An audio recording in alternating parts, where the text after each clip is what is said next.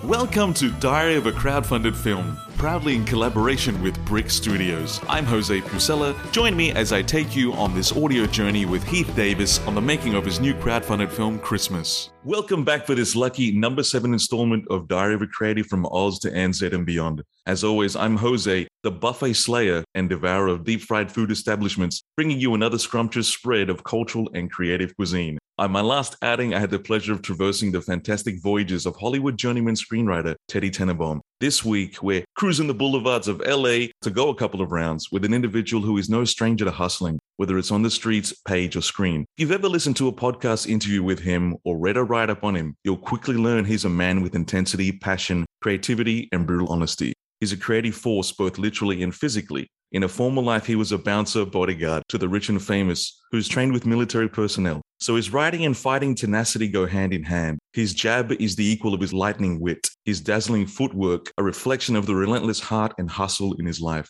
He bobs and weaves like the ebbs and flows of his story protagonists, avoiding his haters' haymakers and putting them in his kill zone. Since his breakthrough into the industry with screenplay Man Down, visualized by Dito Montiel in 2015, starring Shia LaBeouf, Kate Mara, and Gary Oldman, he's gone on to write a reimagining of the French action thriller A Bout Portant, or Point Blank, released by Netflix in 2019, starring Anthony Mackie, Marvel's Falcon, and Joe Grillo, Marvel's Punisher, and directed by the marvelous Joe Lynch, as well as collaborating with War Party Films, a production company of director Joe Carnahan and actor Frank Grillo, tasked with penning a reimagining of the 2012 martial arts brilliance The Raid by Gareth Evans. But his talents extend beyond the page and onto the screen with a performance as Officer T. Farmer in Point Blank and a blink and you'll miss it cameo as a character named Loudmouth in the latest Joe Carnahan flick Boss Level, recently released on Netflix. And when he's not beating up trolls on Twitter, to quote Joe Lynch, or writing face-melting action sequences for an upcoming collab with said Joe Lynch, you can find him and his business partner, Andrea Bucco, working on passion projects the likes of Hit, Kick, Punch, Kill, and the performance starring Jeremy Piven under their production company, Boxcar Pictures. So without further ado,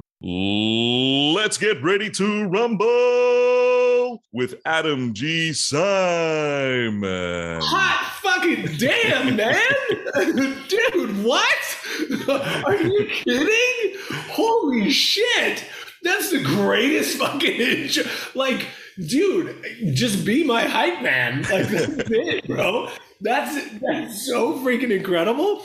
Like, I am both aroused and like humbled and just like, wow, dude. Like, wow, man. It's kind of like that thing, like, I'm just like, well, if you put it that way, like, then yes. Like, I feel really good. I'm glad. But like, damn, I definitely don't look at myself that way, but thank you. I loved it, dude. That's what a gift. Dude, talk about writing. You're excellent. Thank you very much. You got a sexy pen skills to match that incredibly suave voice of yours. I mean, well, as my hot flush subsides, let me just kick things off. I need to do some housekeeping before we get into this tete-a-tete. So let's go. If you enjoyed our last episode as much as Teddy Tenenbaum relishes crafting macabre screen stories for Hollywood, then savor this content at Diary of a Crowd F1 to catch us on Twitter or Diary of a Crowdfunded Film for Facebook. Please don't forget to subscribe and reshare the episodes to keep the groove rolling for this podcast and Heath's film Christmas as it moves into gear for 2022. Adam, now over to you, because this is about you and your story. And just thank you for this opportunity, man. It's an absolute pleasure. Whenever. You're the one that's giving me the opportunity, man. That was the most incredible. I'm literally going to copy like whatever that whole thing you said in the beginning, and I'm going to send it to anybody who's ever talked shit about me, which that list is large.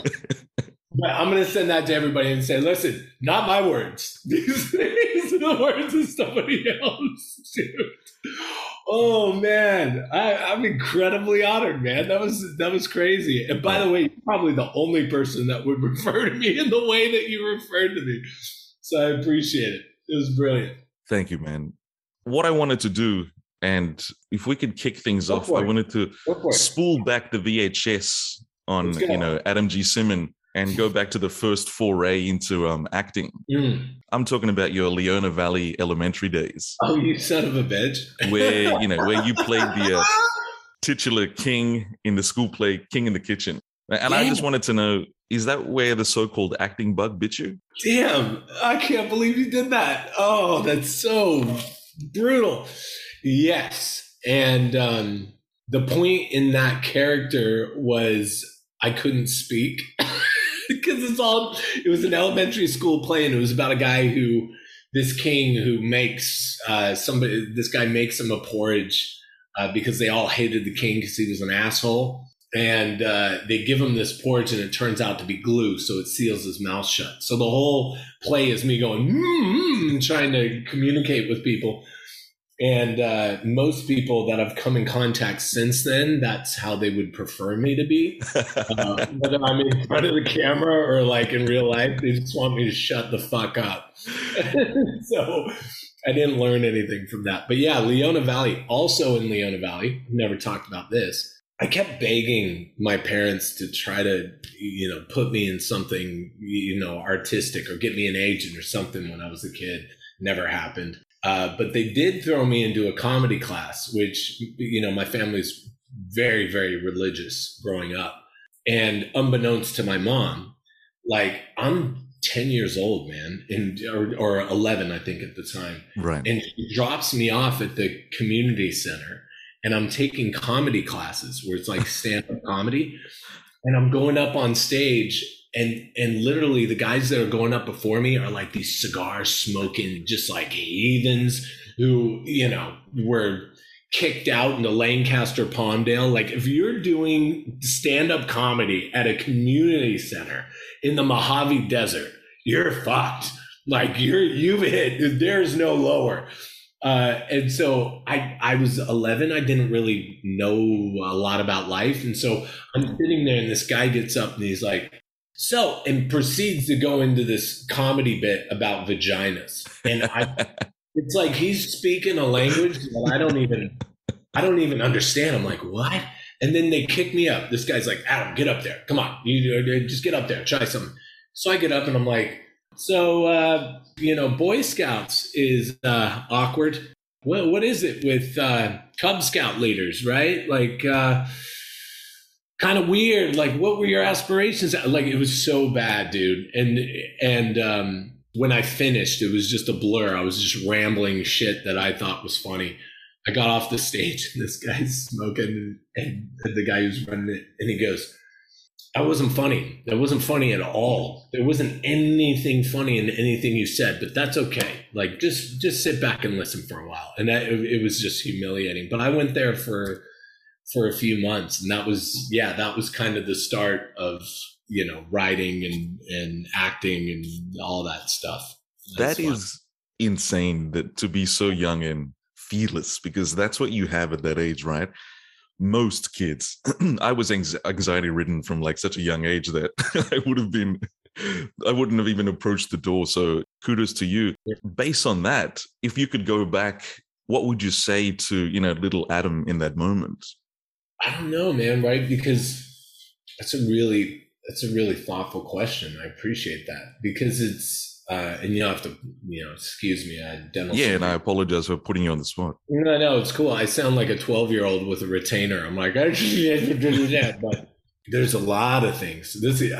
Here's the thing about these interviews is it can go light, like keep it on our feet, or I can go right into the heart of darkness and just be honest, which is usually what I do. So I think I would say to myself back then, I would say, I don't know if I would change a thing. I don't know if I'd say anything to myself. I mean, my life is my life, and for better or for worse, I'm pleased with where I am and what I'm doing and the people that I'm working with. But I may have told myself a couple things. I would have said, do not trust financiers or producers.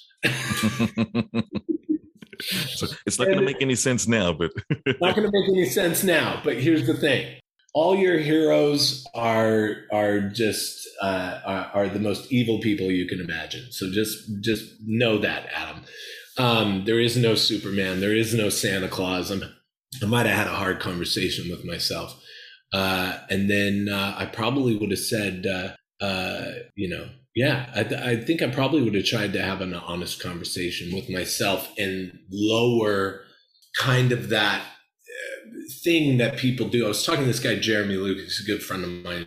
He's a cool actor and just a great human being. And we were talking about how there's this celebrity kind of star worship thing that's lasted for decades and decades, which I think is coming to an end. I think it's coming to an abrupt halt.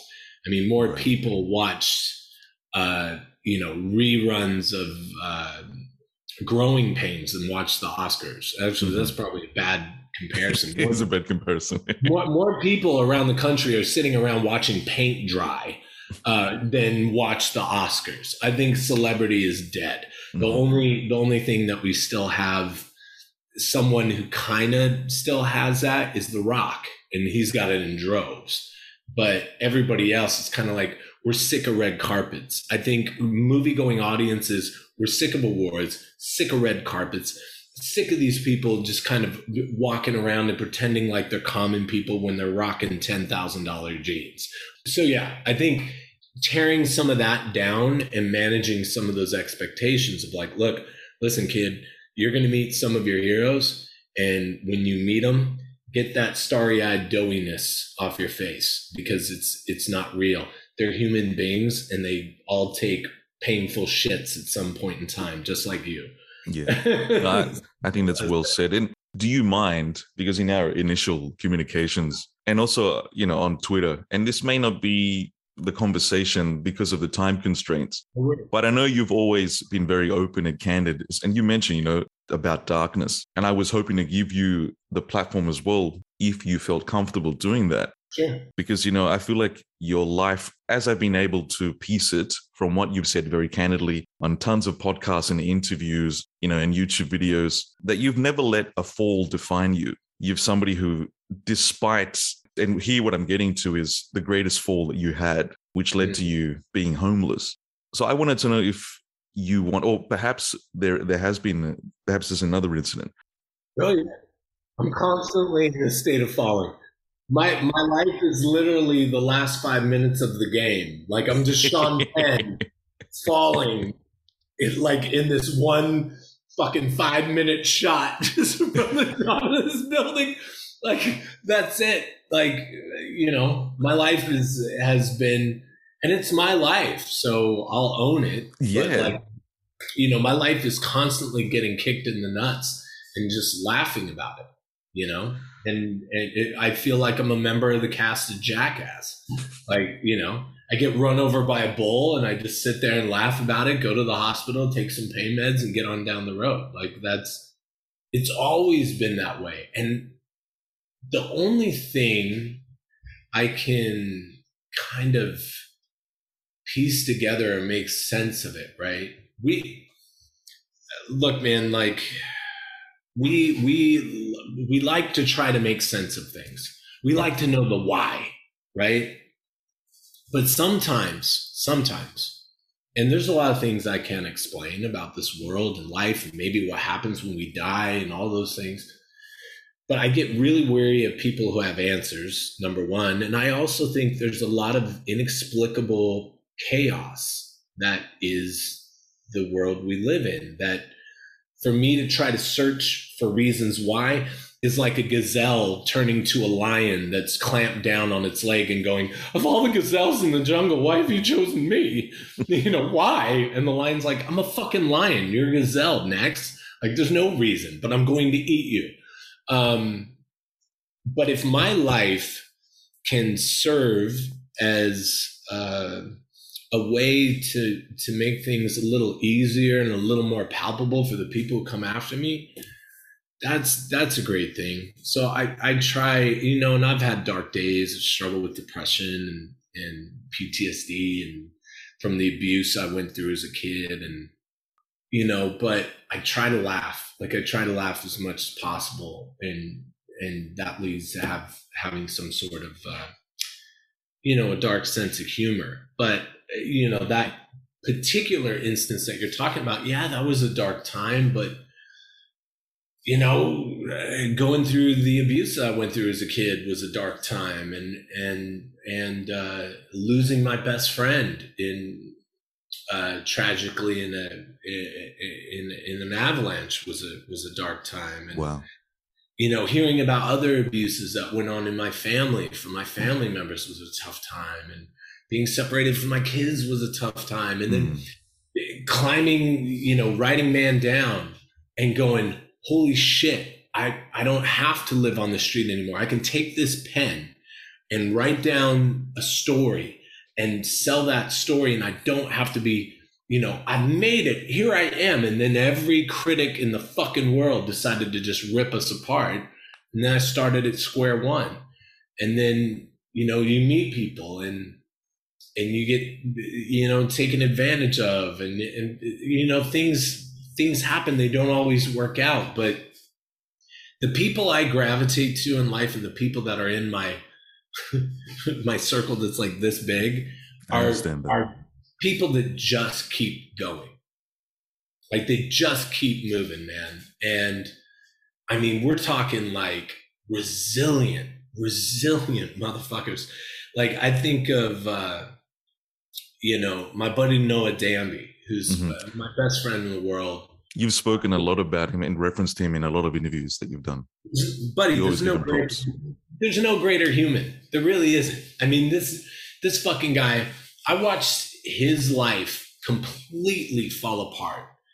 And months later, my life fell completely apart. And, he was the only voice. He was the only guy that was like, there to help, pick the pieces up. And, Carlos Aviles, who's another great friend of mine. Gustavo Alvarez, another great friend of mine. Zach Fernandez, my blood cousin. Andrea Bucco, my business partner, who came here, from Canada with nothing and lived out of her car. I mean, those types of people that keep going and they face adversity with a smile on their face. Like, wow, man. Like those are special individuals, and they're special people that you gotta hold on to. My younger brother Josh, my older sister Darcy, is a cancer survivor, and these people have faced tremendous adversity, and they're just better for it, man. And I love that. But yeah, I just, that particular moment in my life was, I was doing bodyguard work. I was traveling around traveling around the world, and went through a divorce, went through a bankruptcy, ended up on the street. I was too prideful to ask anybody for help. Couch surfed for a while, and then started, polishing scripts, and I was writing scripts and trying to sell them, and doing anything that I could to make money, doing things that were legal and illegal, whatever I could do to make a buck. And I don't think I'd change any of those things because Definitely. They all informed my stories. And the person that you are today, this moment, having this conversation. I feel like I just rambled for like 12 minutes. What the fuck happened? You can't let me do that. No, look, the only thing I'm going to go back just briefly, because, despite, like you mentioned, despite the negative reviews and the mixed criticism for Man Down, all of that becomes superfluous when I quote, and I'm going to quote this Instagram post about its screening at the Venice Film Festival that you wrote. And it was, I wrote Man Down so my children would know how much I love them. It was written to create empathy for men struggling with fatherhood while simultaneously demanding better care for our veterans. It was the only way to work out my demons of mental illness, poverty, and homelessness. So the only other question I have, because we're going to bring this back up, we'll come out of the darkness and into the light. So when Man Down was finally received with that really heartfelt and moving standing ovation by the 1,500 in attendance for its screening at the 2015 Venice Film Festival, how did you feel? Oh man, I bawled like a baby.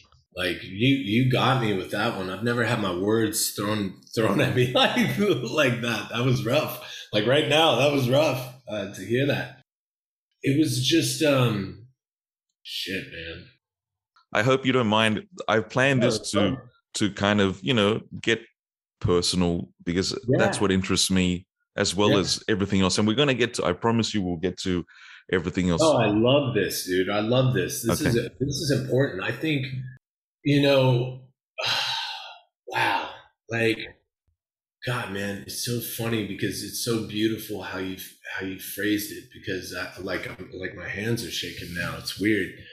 I, it was so. It was a really beautiful thing. It was like some kind of crazy therapy moment because Man Down is like my life wrapped in a fictional context. Yes. Um, you know, the shit, dude. Oh, you just fucked me up. No. I want to keep going because this is sure. Apologies. It's just it shook me up in the sense that look, there's a scene with Gary Oldman and Shia LaBeouf, and it was a conversation that I had with a therapist, and talking about I was physically and sexually abused as a kid, and as were other people in my family, and I remember speaking to the therapist, and the therapist is like, "Listen, I have to, I'm just asking these questions. You mentioned suicide. Do you really want to kill yourself? Do you really want to kill yourself?" And I said yes, and she said, "Well, what stops you?"